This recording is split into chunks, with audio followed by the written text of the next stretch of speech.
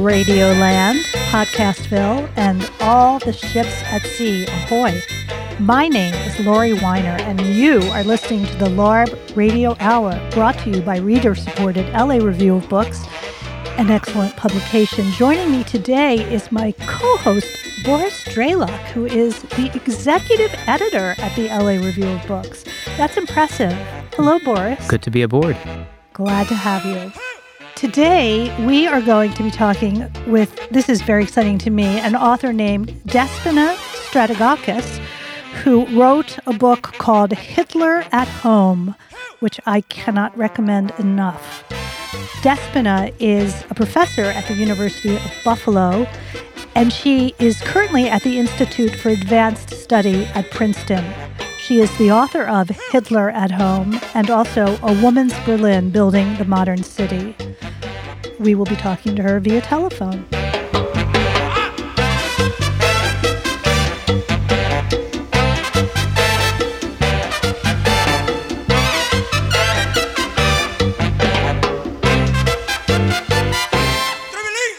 Despina Stratigakos, thank you so much for being with us. My pleasure.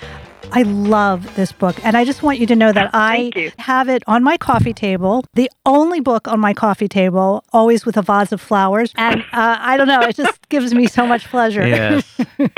Thank you so much. And I show it to everyone, and people don't know what to say. But there's so many surprises in this book. One of the reasons I love this book is because, just starting with the most obvious thing, you look at the work of Speer and you say, oh, of course, this is the face that he wants to present to the world. But you look at the interior decorating done by Gerdy Troost. Gerdy Troost. The interiors that she designed for him in Munich, in Berlin, and especially at the Berghof, his mountain retreat, one can look at them and say, well, I kind of like them. They're almost contemporary, and it's very surprising. And as you point out, it offered visual proof to many, many people, not just journalists, but statesmen, that he was, in fact, a cultured, civilized person. Absolutely. And the interiors are much more aligned with sort of the modern movement that was happening in Europe and North America, not like the international style in the Bauhaus, but with where that movement was developing in the 1930s. And it is jarring to look at these interiors and think, oh, not bad. And it's not just us that are having that response now, but back then, too, the Germans looked at those interiors and they thought, oh, these are quite polished and also modest. They're quite refined. And so because we do associate our domestic interiors with who we are somehow as individuals, people associated those refined, modest, quite likable interiors with their occupant. And that was precisely the point. But Gerdy Troost is a very interesting designer, and she is representative of another sort of stream in National Socialism, and because of the emphasis on Albert Speer, for good reasons, of course, but we've kind of lost track of the fact that modern design didn't disappear in Nazi Germany. Even the regime used it in certain places and at certain times, but Germans themselves didn't suddenly decide, oh, I don't like these tubular metal chairs that were so popular in the early 30s. There was a shift, definitely during the regime, towards more traditional styles, but these other modern styles continued on. So she gives us this window not only onto the way that people saw Hitler, but onto also the complexity of design in this period and the fact that it wasn't as straightforward as we might think, or even as laughable as we'd like to think. And that's, I think, where people get uncomfortable with the polish of these designs. Well, it's like she taught him that sometimes the simplest dress in the room is the most expensive dress in the room. She taught him that concept, and he understood it. He did, and even Albert Speer, in his memoirs, writes about this, that she had a positive effect on Hitler's taste, and that she did influence him, and she herself, after the war, really insisted that she had played an important role in the look of the regime, and that she felt she had had this moderating influence on him. But he did get it, and we see that not just because he agreed with most of her design decisions, although they did have some important conflicts, but also because he chose to be photographed in those settings. He chose to have diplomats come to those settings. So he also understood the way that others were perceiving him in these kind of seemingly modest, refined interiors. Although they came off as being modest, they were in fact very expensive because, as you said, sometimes the most expensive dress is the one that appears to be the most simple, and that's true for furniture too. So these were in fact very, very expensive interiors, but they didn't drip with this veneer of wealth. And that was very important to Hitler because he had presented himself as a man of the people, a modest man, someone who wasn't drawn to the material side of life. And when he rose to power, it was very important that he not alienate the people around that issue and that he continue to present himself as this man who was modest in his tastes, when in fact, of course, we now know that he'd become fabulously wealthy. And those houses were incredibly expensive to build. Boris and I were looking at the cover photo, which is just a corner of the room that Eva Braun lived in. Was it in Munich? That is actually in the Berghof. That is one of her rooms in the Berghof. Right. We're looking at the photograph and we were saying, that could be our bedroom. Absolutely. I mean, save for the portrait of Hitler. It's so simple. Another thing I really enjoyed was, because I worked for a fashion magazine once, the fashion magazine coverage of Hitler's homes, particularly the Berghof, as late as 1939, very admiring. And these were American magazines, House and Garden, Vogue, the New York Times Magazine. There was one really interesting story, I think it was the one in the New York Times Magazine, where the byline, you couldn't trace this woman. You could never find her. Simpson, yes? Right. Hedwig Mauer Simpson. Yeah, if anyone out there knows who she is. She wrote that article, and I think I have traced one other article by her also in 1939. I kind of wonder who she is, if she existed. Is she actually Goebbels? Exactly. It's just so over the top. Well, first of all, you wonder who is writing this. She's supposedly based in Munich and writing this in 1939, this over-the-top puff piece about the Berghof and life there. But then you also, of course, have to wonder why the New York Times would publish this at that critical moment just days before the Germans invaded Poland. So there's different questions that article raises. But yeah, I haven't been able to track down who she was. It's very suspicious. Yes. But the collocation, as you say, of that article with the stories on the front page, the cartoons that have been commissioned, it's really striking how much confusion these newspapers represented. They represented a great deal of confusion, I think, among their readers. It wasn't just the editors who were baffled, but the readers themselves. People couldn't make up their minds. In the book, I kind of imagined looking at that issue of the New York Times. I think it was August 20th, 1939, and you look at the front page, which is just covered with stories about the tensions that are growing in Europe, and it's really alarming. And then you keep going, flipping through, and then you get to the New York Times, and there's this puff piece about how great life is at the Berghof, and talking about Hitler's sweet tooth and his love of gooseberry pie and how kind he is.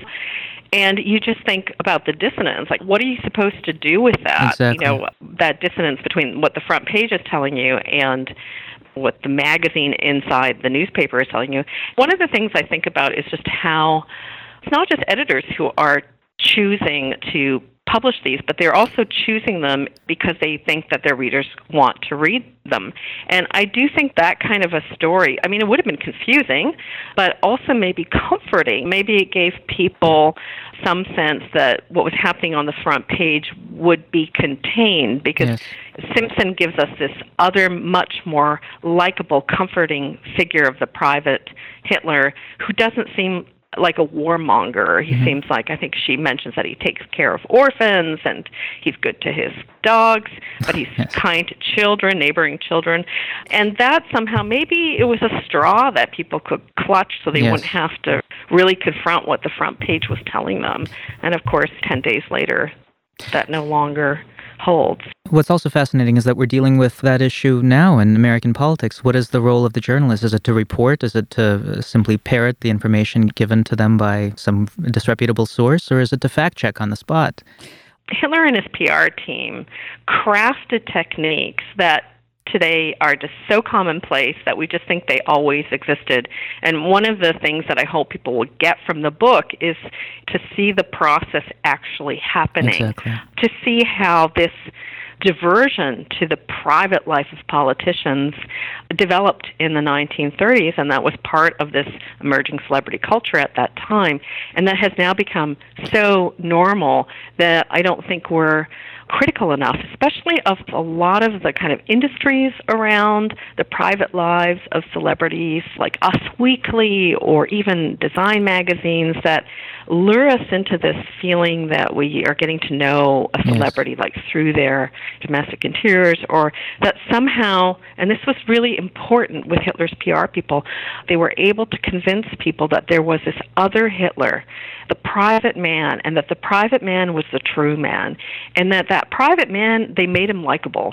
And people, when faced with choosing between the public figure, this ranting, very frightening warmonger, they had another choice. They could choose instead to believe that that wasn't his true self and that this other private Hitler would somehow control the madman in the chancellery. And the so-called fluff media played a really important role in creating this alternative kind of reality, and it was dangerous. We're well advanced in terms of that just becoming common for us in our political and social lives. I want to sort of take us back to a moment when that was starting and look at what it meant and how dangerous it was, so that we just developed maybe a little bit more of a critical space. Well, as much as I love your book, I also feel like good luck in stopping that trend. But I suppose it's possible to be more thoughtful about it.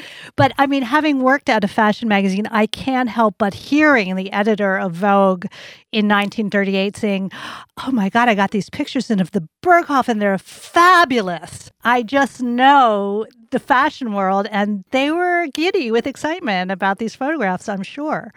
And they had this glossy 2-page spread comparing Hitler's domestic interiors to those of Mussolini and Eden. That's another instance of where they normalize these two dictators with one sort of, elected member of parliament by just kind of glossing over those differences and looking at their homes as representative of not so much the interior lives of these great men, interestingly, but looking at their homes as representative of the cultures of their countries, without any sort of critical commentary on how maybe there were some important differences there. But Hitler's home was described as gemütlich, and Eden's was described as kind of reserved and British, and Mussolini as sort of flamboyant. And again, it's like this diverting our attention from where we should really be looking in terms of important political differences. All of a sudden you find yourself thinking about pillows and things like that. And it also legitimizes these men as expressions of their national spirit. It's this primitive thinking, that this is the leader they deserve. Right. I remember there was a line about the swastikas on Hitler's pillows, and it was just this throwaway line with no critical commentary. It was in the context of Hitler's home representing a German spirit, which was gemütlich and jumbled sort of warmth.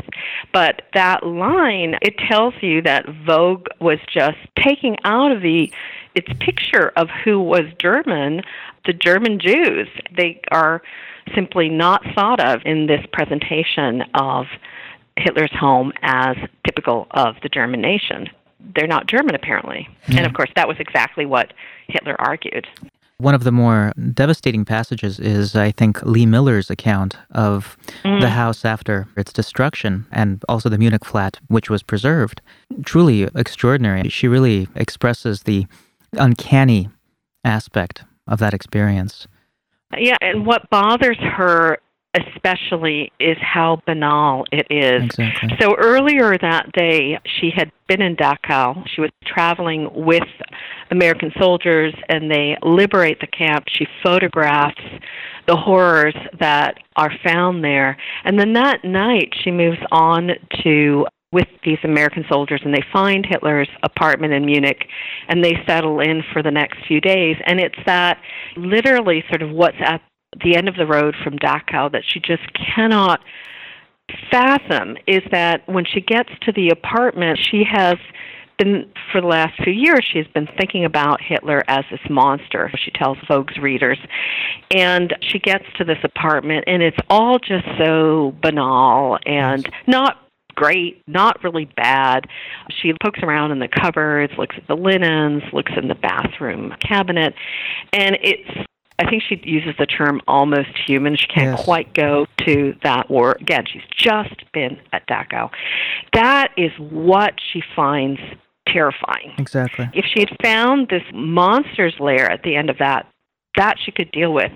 What is almost human, that is what she can't deal with. And there's this very famous photograph in the book that was published in Vogue where she takes a bath in Hitler's bathtub, and she leaves her boots that are encrusted with the mud from Dachau on this white bath mat right in front of the tub, as if she's somehow trying to cleanse herself of what she's seen that day. It's an incredibly powerful photograph, but also essay by her that I think really resonates.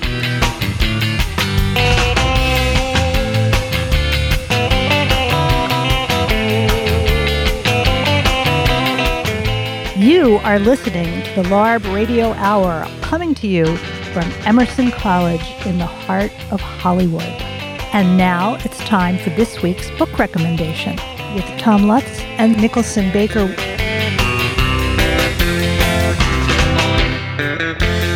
We are back with Nicholson Baker. We're calling him Mr. Baker because he's a substitute teacher, and his new book is called Substitute, which we highly recommend. But Mr. Baker has come back to give us a book recommendation. What would you like to recommend? Today, I would like to recommend Speak Memory by Vladimir Nabokov, who was a émigré and came here. And he tried to write. His English sort of gradually got better and better, although his mind was always brilliant. At some place along the way in the 50s, he started to write recollections of his childhood in Russia. And this book is a miracle accordion book. And I don't believe you have to read books from the beginning to end, but this book I have never read from beginning to end. It was a set of pieces for the New Yorker, and it still a little bit feels like that. But it's a book that I can open on any given day, and I will start reading, and then I'll realize that, amazingly, I had never read that paragraph before. And I'm convinced that what's happening is that I'm opening the book, and paragraphs are actually springing into life that didn't exist before. There's no other explanation for it, because I have read this book, and it's not that I'm forgetting. And what I've done lately is I've printed out the PDFs of the original pieces in the New Yorker, and I pace around outside in the sunshine and read them aloud, and I'm getting an entirely different experience because there'll be pieces of the paragraph that sound different in my head because I'm reading them aloud than when I was reading with my eyes. So the accordion effect, which was starting to go away because I really have read the book in pieces, is now being reawakened by the fact that I'm reading aloud in the sun. How interesting. And it's a great kind of substitute teacher recommendation because you don't have to read the whole book. You can just dive in and dive out. Open it, start with, there's a nice, actually, speaking of education, there's a wonderful chapter about his tutors, all of their quirks and he thinks of his tutors as people. And then he has the most beautiful story, one of the most beautiful stories he's ever written, a real work of fiction as opposed to this, which is a work of memory, is a story called Perfection. And it's about a very shy tutor who has a bad heart and takes his charge, a young boy, to the seaside for a vacation. And he's too poor to have a real bathing costume, so he goes to the beach in his full outfit. Anyway, terrific story. I visited Odessa a few years ago, and I felt like I had been there already because of reading Speak Memory. There you go. It's somehow, even though it's not like a very, very thick description of Odessa, and yet you get a very distinct sense of place. I have a very bad memory for places, so I didn't even know it was at Odessa. That's the embarrassing fact. I just knew that I was in the middle of an evocation of a beachy scene that just lived. Speak Memory, one of the perhaps the greatest autobiography ever written by Nabokov. Thank you, Mr. Baker, for coming back. Thank you. Nicholson Baker is the author most recently of Substitute, Going to School with 1,000 Kids. Thanks for coming back. You are listening to the LARB Radio Hour. Now back to our discussion with Despina Stratigakos, the author of Hitler at Home.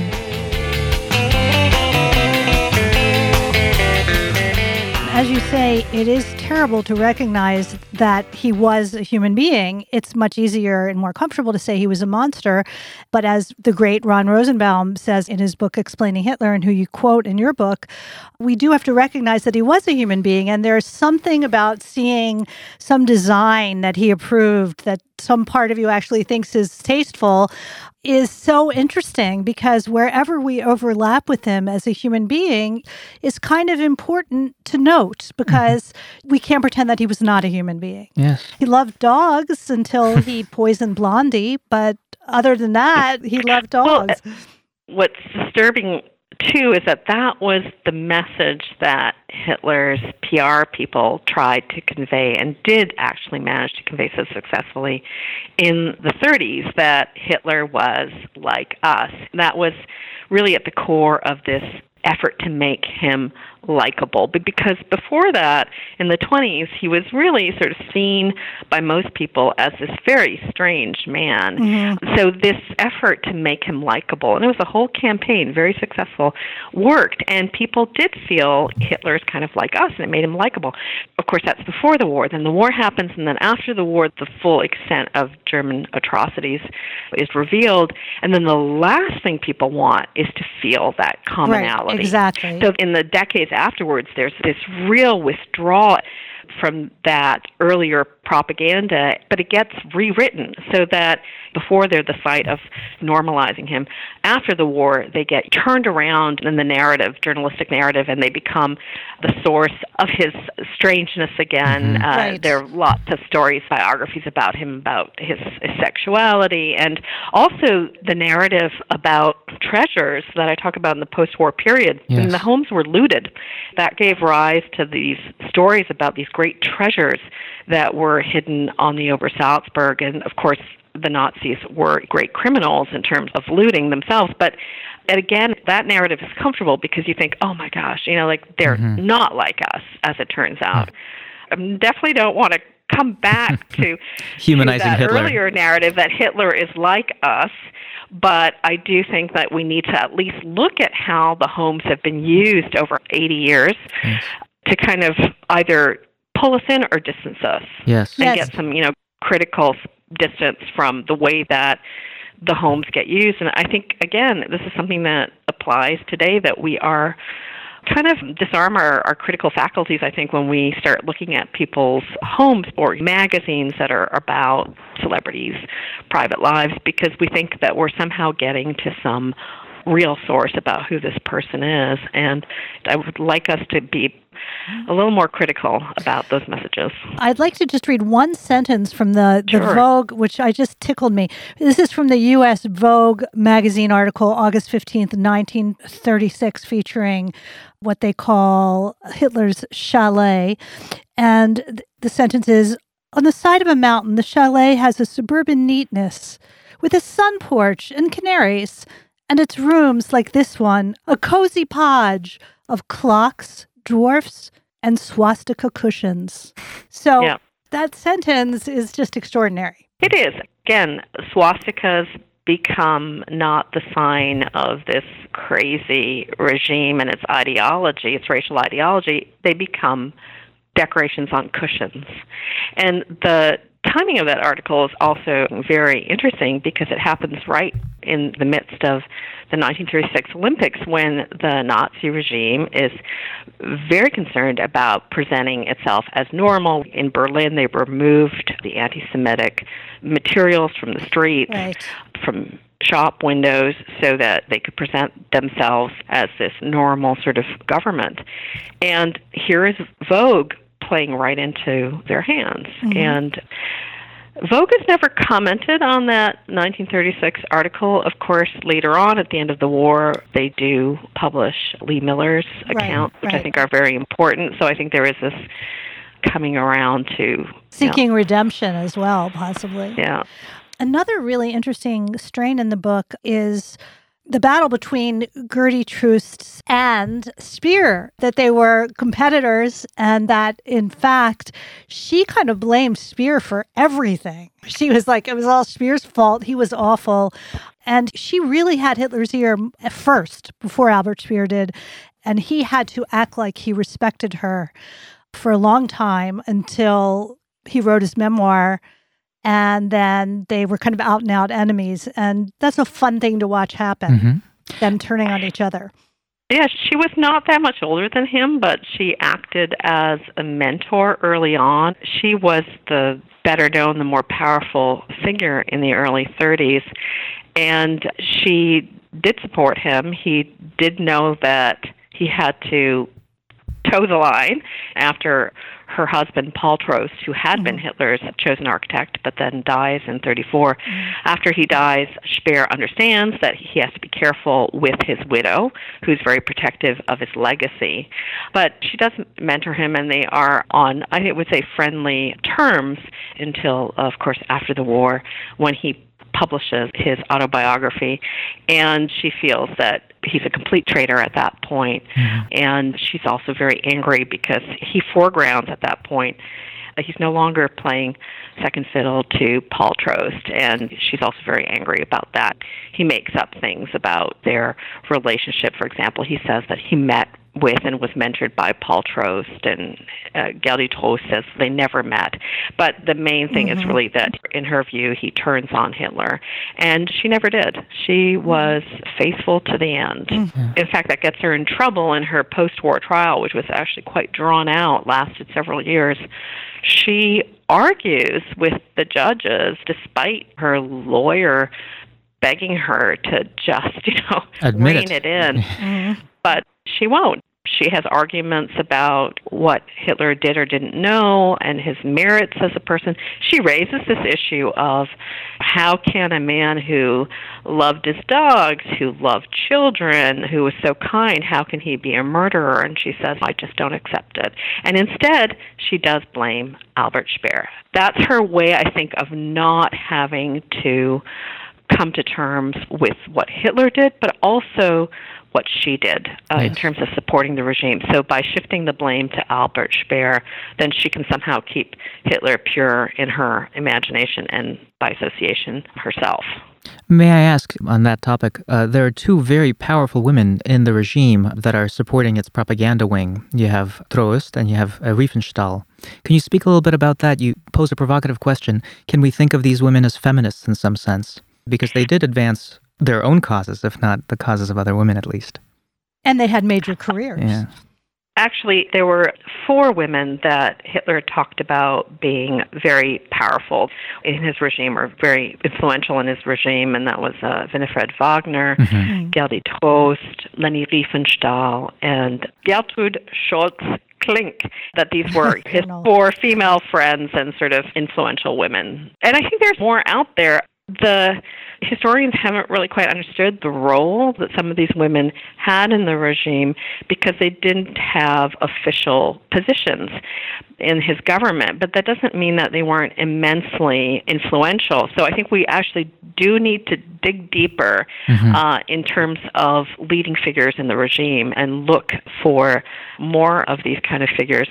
But it does raise the question that I think is a very difficult one of how do we interpret their roles in the regime, and can they be conceived of in any way as feminists? Because Gerdy Troost is fierce. She is fierce, and she holds her own in this regime. The leading sort of male figures around Hitler understand very clearly that she is not to be trifled with, and that when there are showdowns, they lose. So it just shifts your idea of women in the regime, and Gerdy Troost would say things to Hitler that he didn't want to hear. Yes. But can that be considered in any way a form of resistance or feminism? And I conclude that it can't, because in the end, she didn't recognize how the regime oppressed women. Yes. And later on in her trial, she certainly denied Hitler's role in the racial oppression. So I think in some instances she did intervene to help people, and that's absolutely true. But I don't think she can be seen as a feminist, and she's certainly not a heroic figure. I think she also knew that she could only intervene so many times because they all had a Jewish doctor or a Jewish friend. But I think he allowed her to intervene a little bit more than, say, Himmler, because she was a woman and maybe he thought of her as more soft-hearted. It's also a great lesson in how much we blind ourselves when our self-interest is involved to the people that we're dealing with, because we all struggle with that. And I'm talking to you, the press secretary for Trump. We all do that, and it's just fascinating to see it in such black and white terms. Also, as a historian and as a female historian, aren't you kind of glad that nobody really wrote that much about Troost before you? Because she's such a fascinating figure. It's such a great story. And yet it had remained mostly untold until you did your book. I actually resisted writing about her for about 10 years. I came across her when I was doing my dissertation research. My dissertation was about the first women in Germany to study and practice architecture, and so she was among, not the very first, but she didn't train as an architect. She learned through her father and then through her husband. But one of the things that intrigued me, and that's why I kind of stumbled across her, is that there had been almost nothing written about the history of women architects in Germany or elsewhere. Part of the problem is that architectural historians have not really looked at women practitioners or early women practitioners. But one of the things I noticed was that of the few histories that did exist, there was this very interesting gap between 1933 and 1945. So that's why I went digging and came across then her work, because I thought, it can't be that neat and clean that women's participation in architecture and design just stopped in 1933 and then picks up again in 45. And sure enough, it's a much more complicated story, and there are actually many more women designers and architects who are active in the Third Reich that we know nothing about. So kind of stumbled across her files and her Nazi personnel files and realized that she had been an important designer during the Third Reich, but also that she had been very powerful beyond that. I mean, she acted as an intercessor. People would approach her for help with Hitler, and that gave her a great deal of power. But I just didn't know what to make of her. I mean, she wasn't like anybody I had read about, and I certainly had done a lot of feminist reading and reading about women's history up to that point. So I didn't actually have a framework to use to talk about her, but also I just didn't quite feel comfortable writing about her because she really does provoke very mixed kind of reactions and responses. So it's kind of funny that you ask that. I don't know that I could say I would be glad, because I really, for 10 years, tried not to write this book, and finally it just wouldn't go away. So I gave in, and now, of course, I am very glad that I did tackle it. But it was a long journey to get to that point where I was comfortable with spending that much time with her and with Hitler, because when you write a book like this, which is based on archival research and that takes years to sift through material, it's in your life on a daily basis for a very long time. I didn't want Hitler or Gerdy Troost in my life in that way. I had grown up with a parent, my mother, who had been very traumatized by the German occupation of Kefalonia when she was a child. Did I really want to dredge it all up again? Again, I am very glad that I did it. It took me a long time to come to terms with it, but I think in that time it allowed me to get some space. And I do think it's very important that we look at who was influential in the Third Reich beyond kind of the figures that we've heard about again and again, because I think it shifts our understanding of power. And again, she didn't have an official position in the government, but there's no doubt that she was a very powerful woman. Well, at the risk of turning this into a therapy session, I think you did a very good thing writing this book. And the history is still contested. Yeah, I believe Troost died in 2003, and her obituary... Very late. Exactly, and her obituary found its way onto the far-right neo-Nazi websites. And so this history really does need to be told from a scholarly and a nuanced perspective, because otherwise it ends up in the hands of people who can warp that story in an unsavory way. As someone who reads everything I can find on Hitler, I did feel that this presented me with more shading in an area that I had had before, and I find that very valuable. So we thank you. I have one more question about the book. You pinpoint very interestingly the suicide of Gerdy, Hitler's niece, in 1931 at the age of 23 in his Munich apartment, as the event which necessitated a remaking of Hitler's home life so that it didn't seem connected with something weird, incestuous, freakish, sexual, and just perverse. And that seems right to me. I'm wondering, what do you think, just out of curiosity, the relationship between Hitler and Gerdy was? Oh, wow. Well, that is a question that has been much studied, Yes. also by Ron Rosenbaum. What do I think their relationship was? I guess I am more interested in what it was perceived to be. Mm. I don't know at this point if we can actually ever know what it was. And I think that we've lost a lot of historical material that might have been able to explain that. But what we do have access to now is what people thought about that relationship. And what interested me was that when she committed suicide, that it did create this crisis for Hitler and the Nazi PR team, because they realized that they had a void, and that void would be filled by other voices. Up until that point, they had really tried not to discuss Hitler's private life. So what happened is when that news broke, of course, the press that opposed him filled it with a story about sexual perversity with all kinds of innuendo, which may or may not be true. Before that, the Nazi leadership had already been dealing with these kind of unsavory rumors in the press about sexual deviancy and homosexuality among the leadership. So that was a turning point in the sense of realizing that they had this weak point, and that rather than try to sort of divert attention away from Hitler's private life, they needed to actually create a story about it that they could control. Once Hitler seized power and could control the media, then the stories about her were silenced. And they returned, however, at the end of the war, when, again, we see this pivot, looking at Hitler's domestic life as a source of his perversion, whereas the Nazi regime wanted to present it to us as a source of his morality and humanness. So I'm mostly interested in sort of how that relationship has kind of shifted over time, and I don't have any insights into what it actually was. Fair enough. Oh, without disappointing you. Not at all. I have my own theories. Yeah. Despina, we so enjoyed speaking with you. Yes, thank you very much.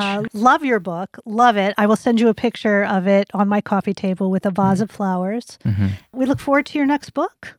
And what is the new project, if you don't mind asking? Well, I swore I would never do another book on the Nazis. But here I am. I'm looking at what the Nazis built in Norway during the occupation. Interesting. And in particular, some of Hitler's favorite projects in Norway. So it's yes, a natural outgrowth of this book. It is, and it's interesting because it's moving to.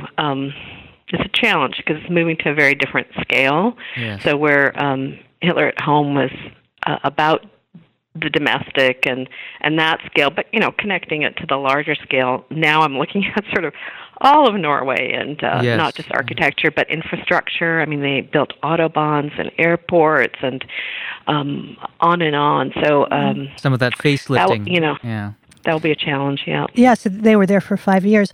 But this book, Hitler at Home, is required reading for anyone who cares about the Third Reich and its propaganda. Thank you, Despina. Thank you, Despina. Oh, it's my pleasure. Thank you so much for having me on.